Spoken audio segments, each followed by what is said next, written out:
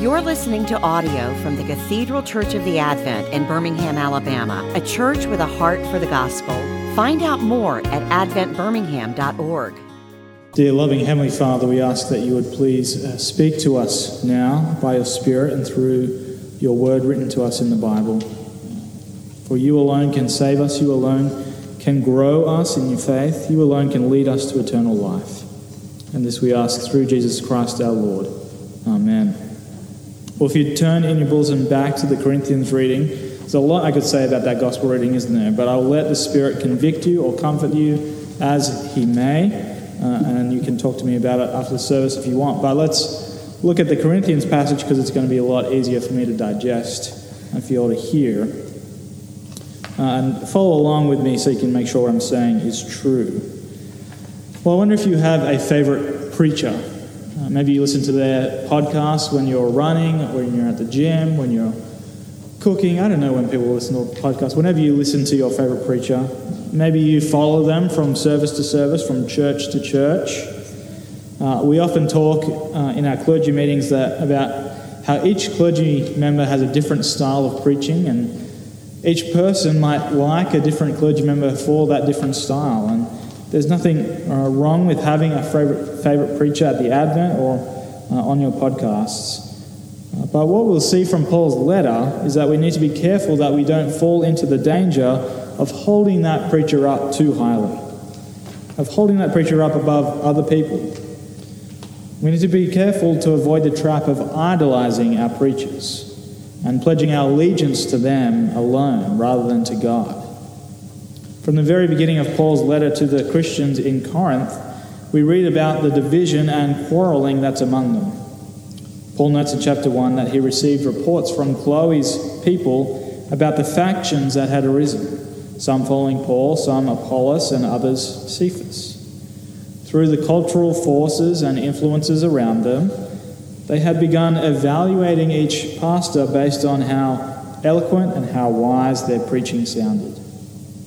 So through the first 2 chapters of Paul's letter, he sets about explaining that this is the wrong way of doing it, because the wisdom of this world is actually foolishness, whereas the wisdom of God, which is revealed fully in the cross of Jesus Christ, though it seems like foolishness to the world, it's actually the power of God to salvation.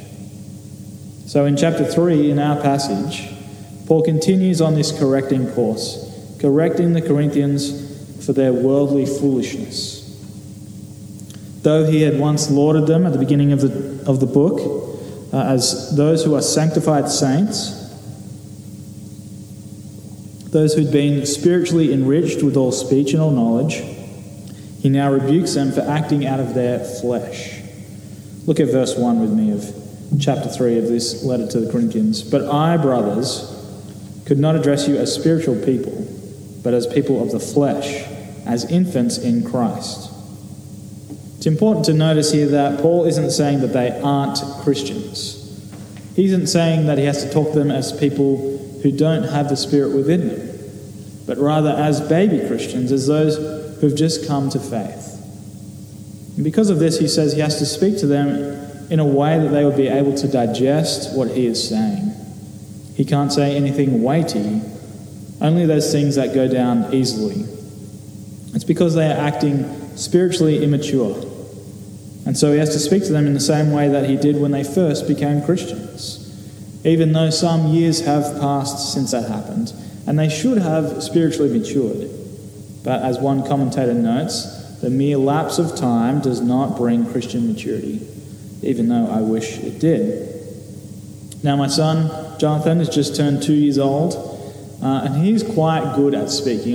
He doesn't speak well around strangers, around you all, but at home, he won't shut up. And he's got this annoying habit at the moment of responding to everything we say by saying, huh? Like, he totally understands what's going on, but he just says, huh? All the time. Like, he'll do 20 of those. And so we get frustrated at him, and we have to speak to him in simpler and clearer words so that we make sure our message is getting through. Now, I'm sure any of you parents don't remember any of that at all. That doesn't make any sense. But we know that he gets it because he'll repeat back to us what he's just said. what we've just said to him. But there's often this rephrasing and retelling, making sure that he can digest what we have to say to him. And so the Corinthians' behavior here makes Paul feel like he has to speak to them in the same way that I speak to my son, Jonathan, with clear and simple words. And we get a fuller picture of why that is in verse 3, where he highlights the jealousy and quarreling among them. And this behavior is not becoming of those who have the Holy Spirit within them. The Spirit whose fruit, among other things, is love and peace. See, they're not acting in a way that's consistent with who God has made them to be, who God has saved them and called them to be. Rather, they're acting out of their old nature, the old nature that was nailed to the cross and crucified with Christ. And the main charge that Paul has against them is that they have been idol worshipping.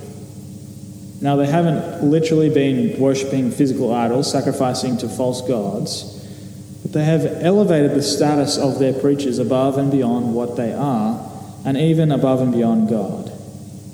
Their focus has subtly shifted away from God and been placed on their preacher, with the result that they've been worshipping their favourite preacher instead of God. And then to make matters worse, they've been arguing over whose idol is the best. And they've created these factions and begun pledging their loyalties to certain teams rather than to Christ. Ultimately, what the Corinthians were doing was seeking from their pastors the things that they can only get from God. They were looking to their pastors for identity, for security, for acceptance. I wonder if this is a danger in your life. Is this something that is problematic for you? Well, in verses 5 to 9, Paul sets about correcting their view of the pastors who have come to preach to them. Let's look at these verses again. Verses 5 through 9. What then is Apollos? What is Paul? Servants through whom you believed, as the Lord assigned to each. I planted, Apollos watered, but God gave the growth. So neither he who plants nor he who waters is anything, but only God who gives the growth. He who plants and he who waters are one, and each will receive his wages according to his labour. For we are God's fellow workers, you are God's field, God's building. What are Paul and Apollos? They aren't celebrities, they aren't some otherworldly, extremely holy figures. They are but men, mere servants. They aren't the master in charge giving the orders, they're the servants who are waiting on the Corinthians, doing their task as God has assigned it to them. And neither one outranks the other in their work. Now, don't hear this as a downplaying of the work of servants or of pastors or preachers. They are significant. I'm not just saying that because I'm one of them. They are significant, and they have great value in themselves and within the grand scheme of things. As Paul explains in verse 8, they will receive compensation for the work they do. So they have significance, but we need to make sure we put their significance in the right place. And Paul says that they aren't anything. Now, not many of you know this about me, but in high school, I was an aspiring chef. Now, the band knows this because I told them this morning. But I took as many cooking classes as I could because they were really easy and I got to eat a lot of food, and I was a teenage boy, so why wouldn't you do that?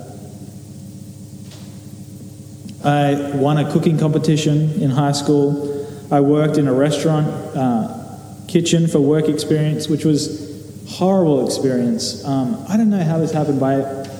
If you know anything about microwaves, you know not to put metal into microwaves. Somehow, through the stress of this kitchen, I put a metal plate in the microwave, and the head chef was just looking at me like, what the heck are you doing? I was like, I don't know what I'm doing. You tell me.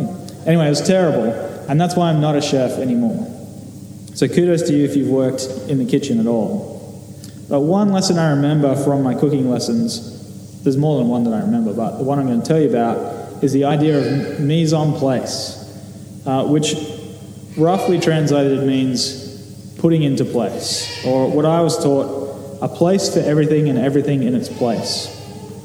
It's about the right organisation and preparation for cooking, that each ingredient, each tool, each utensil has a place, and it should be used in that right place for the best outcome of the cooking experience.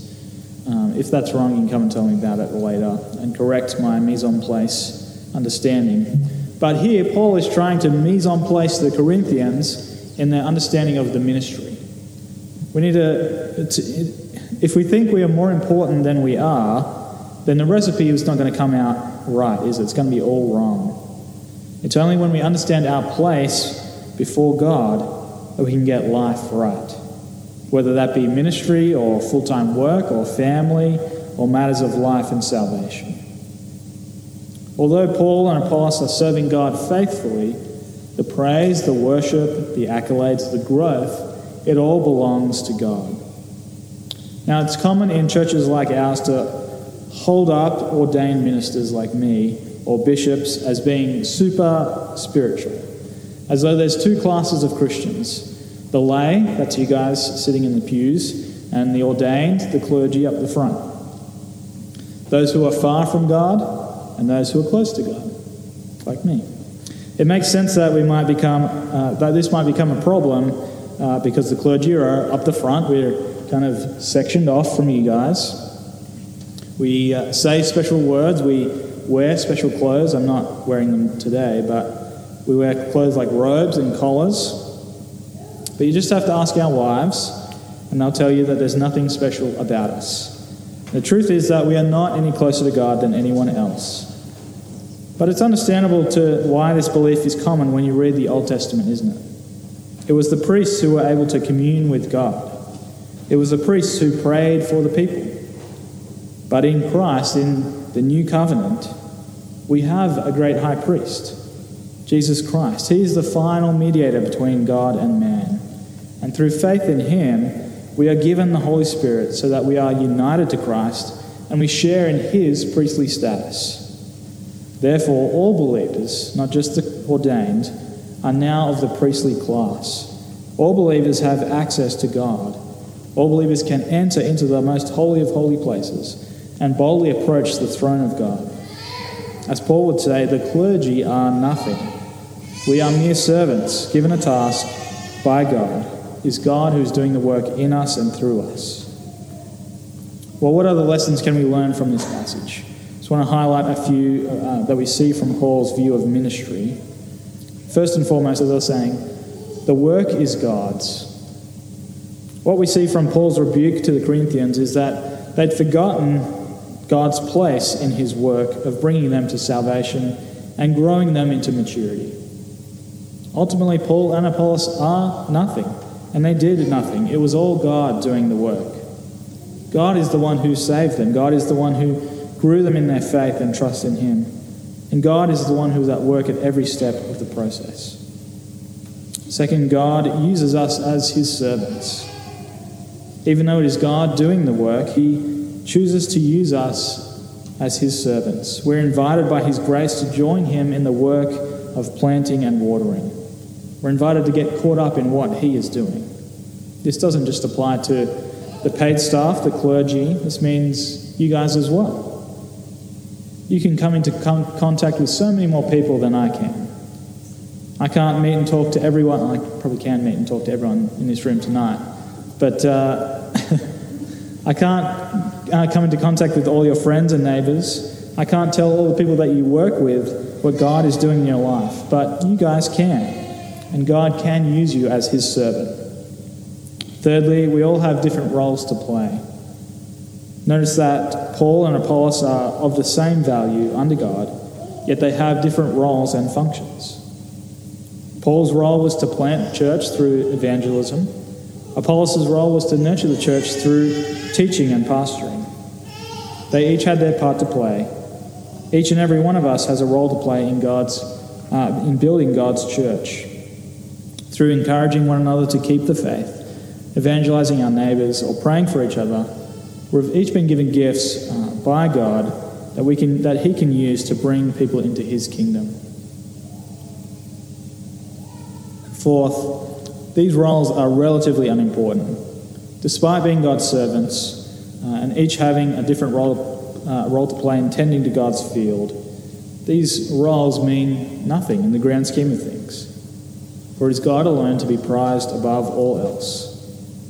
Don't get too big ahead of yourself, or of us, the clergy, For your loyalty shouldn't be to the Advent or to Craig or to me.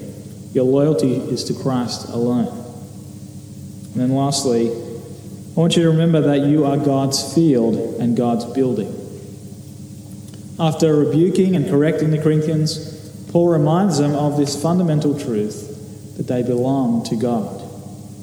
Though they are sinful and prone to wander, prone to infighting and factionism, they never ceased being God's. For though they were not acting like it, God's Spirit was still dwelling within them. So let me remind you of this truth also.